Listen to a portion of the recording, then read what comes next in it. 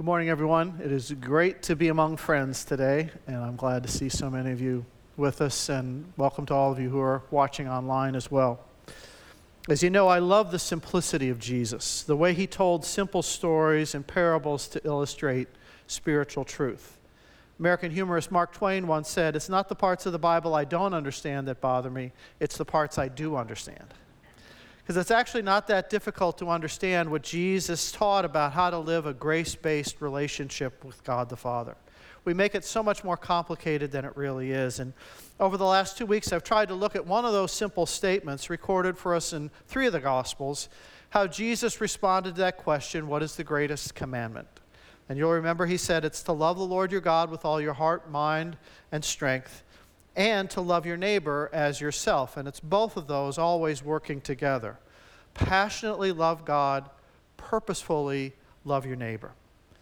That's kind of Jesus' answer in terms of how to live his kind of life, the Christian life in a nutshell, to passionately love God and to purposefully love your neighbor. And as I wind up my preaching role here at NPPC this morning, I've been racking my brain over the last few months just to come up with one simple story from Jesus that could somehow summarize my 22 years here as your senior pastor. There's been so much to choose from, it's really hard to narrow it down. But here's one of Jesus' stories that means a lot to me personally, and I just want to share it with you this morning.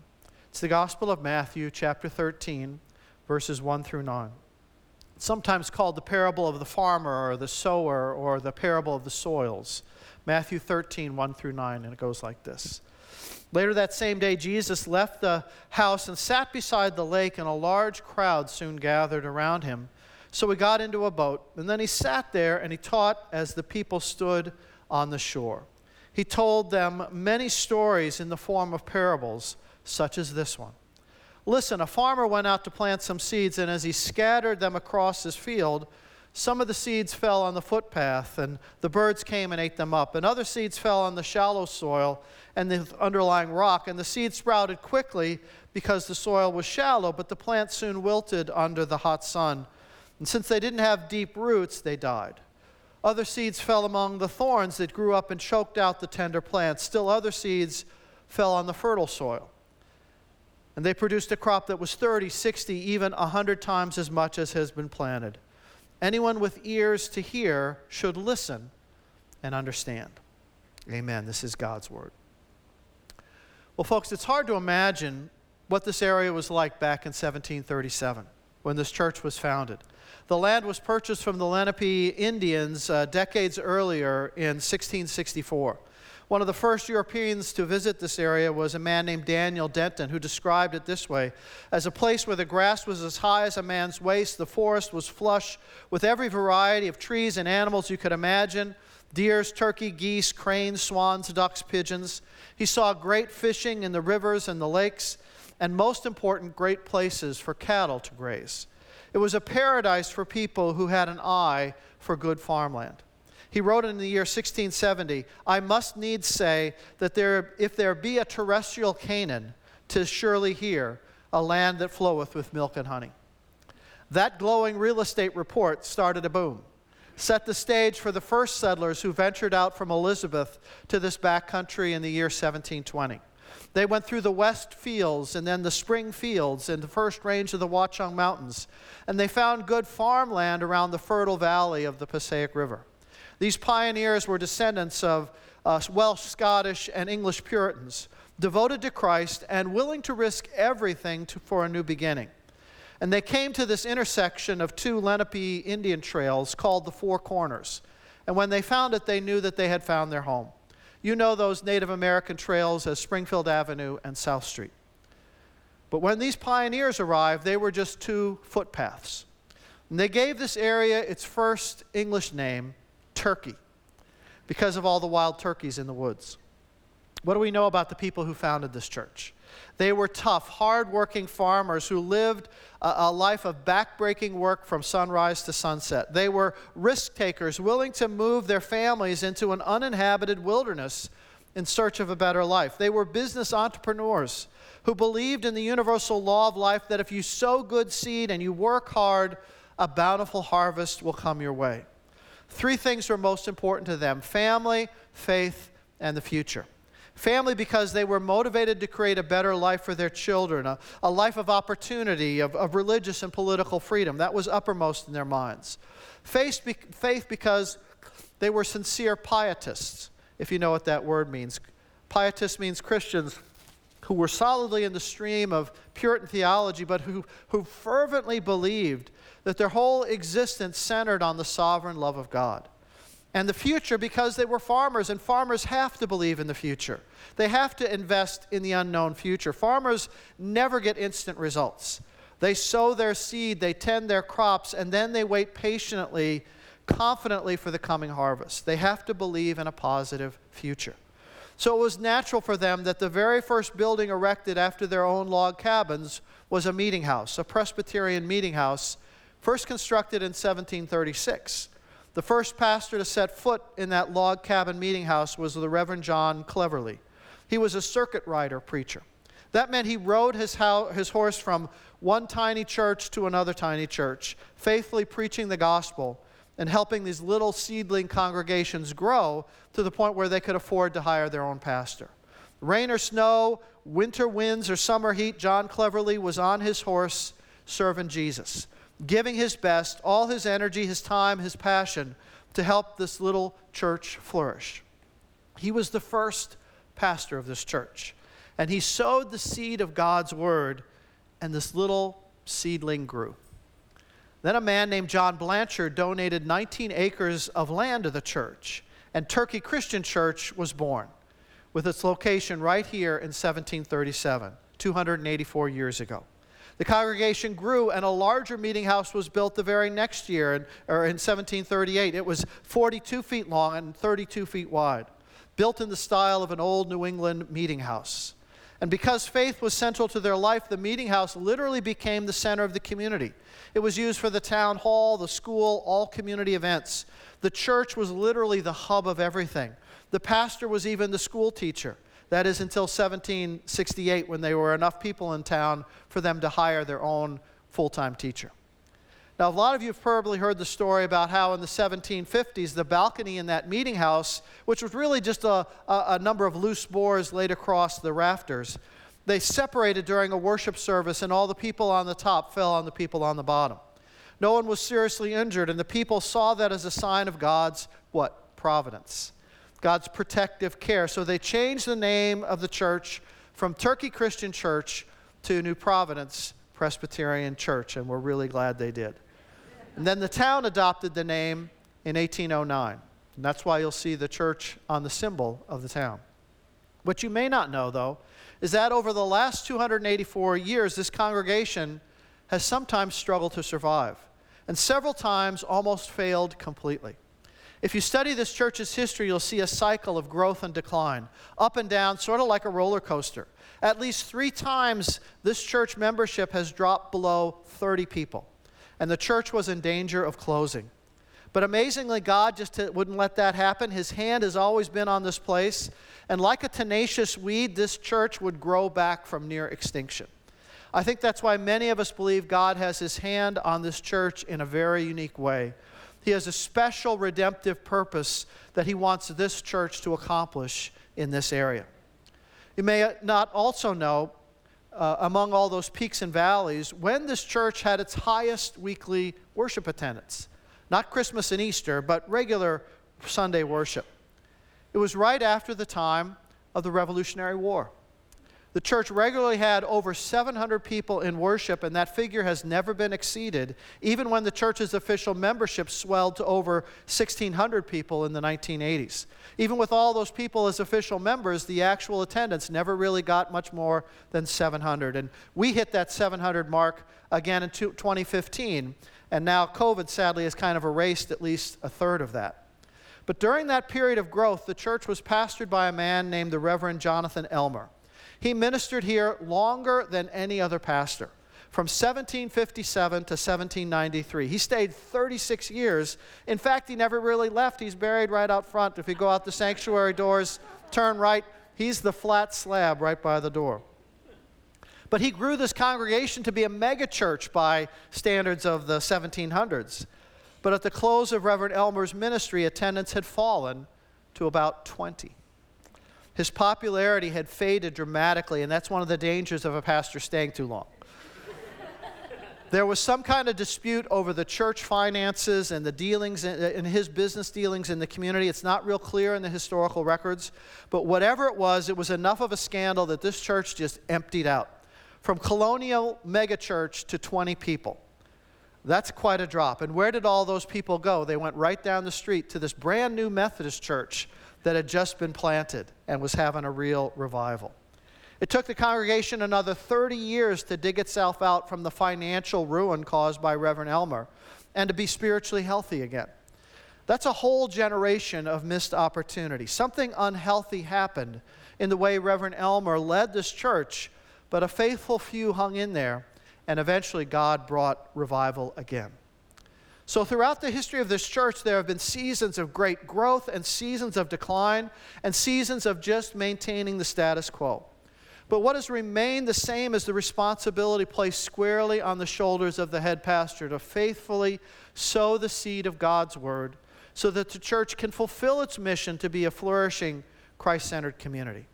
And that's why I look at this parable that I just read of the farmer maybe a little bit differently than you might. Most people look at the parable, they focus on the 4 types of soil that Jesus mentions. And that's correct. I mean, if you keep on reading in the Gospels, Jesus himself interprets this parable that way for his disciples. That there's the hard soil of the path, the rocky soil, the soil that's rife with weeds, and then there's the good soil that produces a good crop. The interpretation that Jesus gives is that the soils represent 4 different kinds of people. The seed on the path are those who hear the word of God, nothing happens, and it's like Satan comes like the birds at a bird feeder and just snatches it all away instantly. The seed on the rocky soil represents those who hear the gospel. They're quick to respond, and then they're just as quick to fade away when they realize it's going to cost them some trouble or some persecution or some personal sacrifice. When it's no longer convenient to follow Jesus, they bail out. The third soil is the weedy ground, where the seed springs up sincerely, but just gets choked out by all the worries of life and the deceitful idol of riches. And that's probably the biggest category. Folks who are sincere in their faith, but they just get consumed by other things and are just not fruitful for Christ in any observable way. And finally, the good soil, where the seed of God's word takes root and produces a huge crop. And then the challenge at the end of the parable, obviously, is, well, which soil are you? What kind of soil are you? That's a good question, you know. What's your honest response to the gospel? But as a preacher, I look at this parable differently. I read it and I think, what a stupid farmer. Why is he just throwing a seed out like that so indiscriminately? I mean, he's wasting a lot of seed. He's tossing it on the path. Nobody's going to have a crop grow on the path. And he's throwing it on the rocks. He's throwing it on the weeds. Why doesn't he look what he's doing? Any lunkhead can just toss seed out there willy-nilly. He needs to focus and concentrate on the good soil. For me as a preacher whose job, whose craft, whose passion, whose profession is to try and faithfully sow the word of God, week after week, I'm sort of offended by the lazy job this guy's doing. He's wasting so much of his time and his resources and his energy on places where there will never produce anything. He needs to think about, his return on investment and only go with the good soil. And so for a long time, I thought Jesus could have done a better job with the sower. Until about 13 years ago, when I made my first visit to our mission partners in Bolivia, the Amistad Orphanage for abused and abandoned children. And boy, have I come to love those kids, especially the ones in the house that we fully fund. But as part of the trip, we take a 2-day excursion up into the high Andes Mountains to visit the Quechua Indian village where Amistad got its start. It's a 3-hour journey that is not for the faint of heart. Up steep, narrow, twisty dirt roads with no guardrails and 500-foot drops, all the way up to about 12,000 feet. It's beautiful, but rocky and rugged, and a little bit terrifying if you don't like heights. But as our little bus was kind of rumbling up the narrow dirt road, I kept seeing all these small little patches of yellow spread out upon the mountains. No pattern, just kind of scattered everywhere on the steep mountainsides. And I asked our guide, well, what are those things? And she said, well, those are patches of wheat.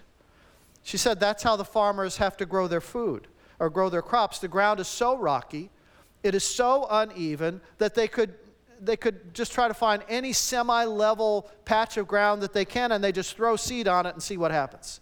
The terrain is so rugged, that's all they can do. Toss the seed, just see if it'll grow.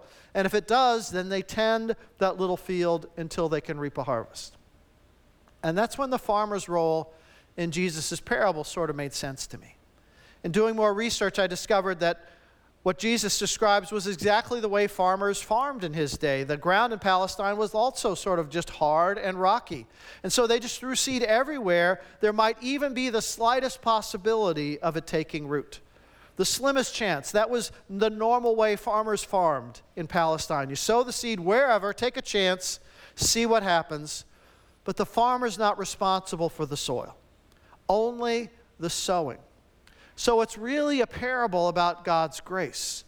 God has the preacher throw the seed of God's word even on places that might not respond.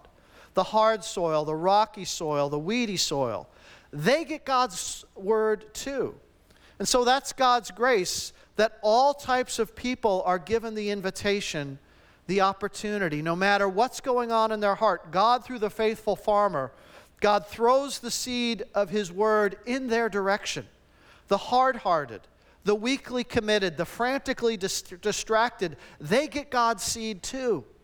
And so the response is really theirs. It's their responsibility whether or not they can become good soil. It's not the farmer's. God is throwing his gospel seed out in all directions, not just to some exclusive few, but everybody. Everybody is on God's invitation list, his guest list. Every one of us is invited to flourish as good soil. God doesn't predetermine what kind of soil you are. It's your choice how you respond. And understanding that is really freeing for me as a preacher. Because I always labored with the feeling that the way people responded to Christ was on my shoulders. That if I was good enough, if I was clever enough, if I was impactful enough, told enough funny stories, that would be what would move people to become good soil. But then I realized that wasn't true. I couldn't control anyone's response no matter how well I preached the word.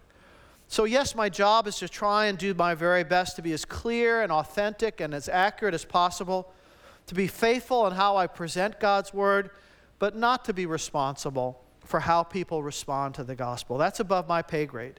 Because as soon as a pastor begins to feel responsible for the response, they become entertainers. Desperate to keep an audience, to keep people interested, desperate for numbers, desperate to be clever, desperate to appear relevant and hip. And there are a lot of pastors who are entertainers who are just kind of playing to the crowd. Understanding the role of the farmer in this parable helps me to know my mission. My calling has always just to been a seed thrower. To be a seed thrower wherever there might be even the slightest chance of a response. That really freed me to do my job. It's one of the main reasons I've been able to last 22 years here, where most pastors leave a congregation after 5 or 6. I don't carry the spiritual weight of the church as my personal burden. Now, I've often felt the organizational weight of the church on my shoulders, and that has weighed me down. I understand the Apostle Paul's words in 2 Corinthians 11, where he describes the many trials and shipwrecks and difficulties he's been through, but then he tops it all off by saying, besides everything else, I face the daily pressure of my concern for all the churches. It's in 2 Corinthians 11. I've only got one church to worry about. Paul had all the churches, and I can't imagine the pressure that he felt. But knowing my mission to be a seed thrower, that is what has helped me kind of stay on target all these years. And that's what I thought would guide me as I came into my very last year at New Providence. And then COVID happened. And everything went upside down. Honestly, I'd been looking forward to my last year because in my mind, I thought it was going to be like that final run down a ski slope. You know, you just nice, gentle, smooth, big curves, just enjoying the view, and then you're at the ski lodge drinking hot cocoa. Well, that didn't happen. Instead of a gentle ski slope, this past year has been like skiing on gravel. It's even hard to remember just how awful and confusing everything was 16 months ago. I've sort of blocked it out of my mind, I think. When we had to shut the church and we were transitioning to only online, wondering what was going to happen to the congregation, what was going to happen to our sense of fellowship, our giving. Would we be even able to hold our church together? Everything got stripped down to the basics, and it was very hard. It hit the whole community, but it hit the churches really hard. But we have such a great team of staff and volunteers and good, steady leadership from the elders. And looking back on it now, I'm just so proud of the way we responded as a church, the way you all responded. Not just to keep your church alive, but to continue to fulfill our mission to be a light for Christ in the community. And over the years, God sometimes gives me a visual image to help me stay focused on what my mission is supposed to be in life. For example, as many of you were here during the process when we were seeking to leave our former denomination. And it was such a complicated and such a stressful and really potentially damaging experience that it was starting to get to me. God brought to my mind the image of whitewater rafting, which is both thrilling and potentially dangerous at the same time. And I kind of kept that image in my head throughout the dismissal process, and it helped me stay focused. Well, very early into the COVID crisis, I believe God brought another image to mind that I thought would kind of help me stay focused during my ministry here. It's a famous story from World War II. It takes a little long to explain, but I want to share it with you now. During World War II, you remember Germany under the control of Adolf Hitler had basically taken over all of Europe. And the island countries of England, Scotland, Wales, and Ireland had been able to hold out against them. And once America got into the war, everyone knew that at some point the Allies would have to cross the English Channel and invade Europe to beat back Hitler's army. The invasion was called D-Day, the 6th of June, 1944. When hundreds of thousands of American and British and French and coalition forces, they all sailed from England, stormed the beaches of northern France at Normandy. And if you've seen the movie Saving Private Ryan or the HBO special The Band of Brothers or the classic The Longest Day, those tell the story of the D-Day invasion. But it was anybody's guess whether or not the invasion would succeed. The most important factor was that since the Germans didn't know exactly where the Allies were going to land, they kept a lot of their army, especially their really fearsome Panzer tanks. They kept them in reserve so when the invasion came, they could just send them to the right spot and stop the Allies cold on the beach.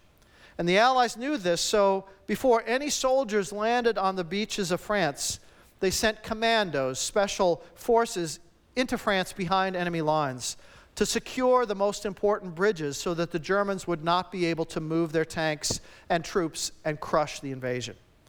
The most important bridge is now named the Pegasus Bridge. It spanned the Orne River in northern France, and it was absolutely essential that the Allies take the Pegasus Bridge, or else all of D-Day could have been a total failure. And so a small company of 180 British airborne commandos, D Company of the Oxfordshire and Buckinghamshire Light Infantry, led by a man named Major John Howard, were given the task of taking the Pegasus Bridge.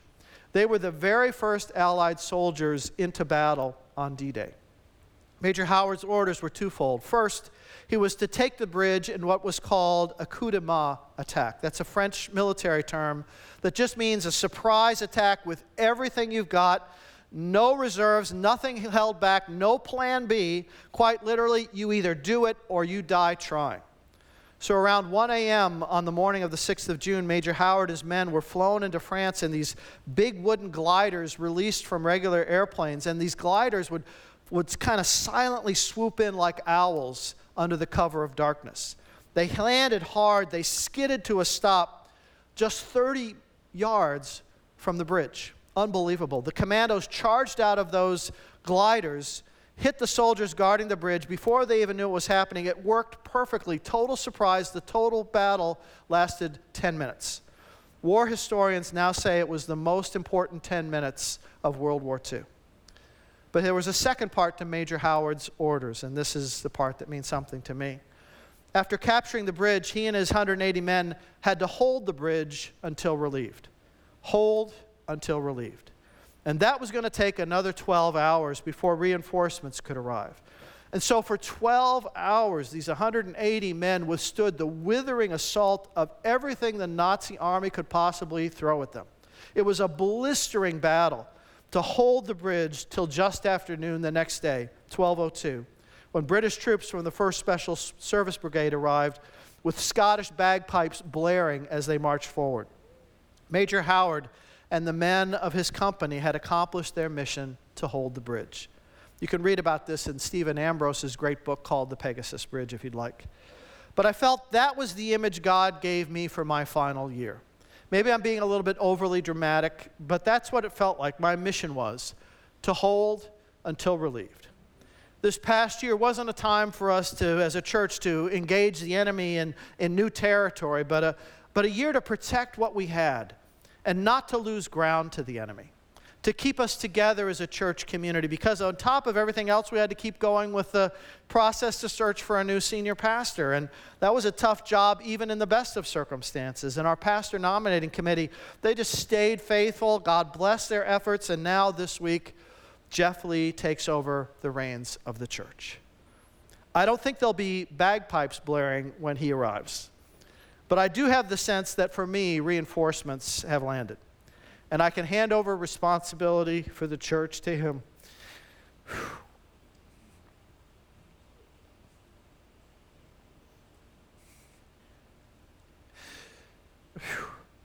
So,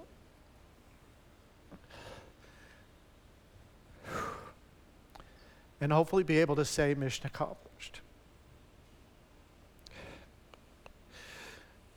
Our church is still battered. Excuse me.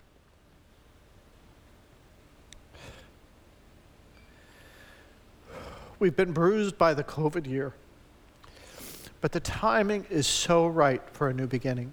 Praise God. For a new season for this church. Now that the COVID crisis year has passed, there's a lot of rebuilding that has to be done. Many new ministries to begin. Many new people to touch. So do your part to help Jeff Lee as he takes charge, to pray for him and his family, to encourage him to do everything you can to support his vision for the future of the church. And please put your picture and the profile on the corner. How many times do I have to say that? But I would be remiss if I didn't take a moment to thank my wife, Donna, for being such a great partner all these years. A partner in marriage. Yesterday we celebrated 45 years together. She was obviously a child bride.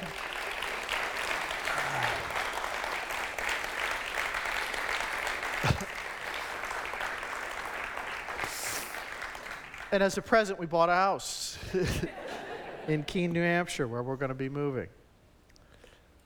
But she's also been such a great partner in ministry and has really had her own calling from the Lord, quite apart from mine. Calling to be a great Bible teacher, which many of you have experienced. A great leader of creative women's ministries, a spiritual mentor to so many younger women over the years, all with her very special touch of hospitality. And often I've actually felt that the real reason I was called into ministry was to provide Donna with a platform so that she could carry out her ministry, and that her ministry would actually have more kingdom impact than mine would. Can we thank her?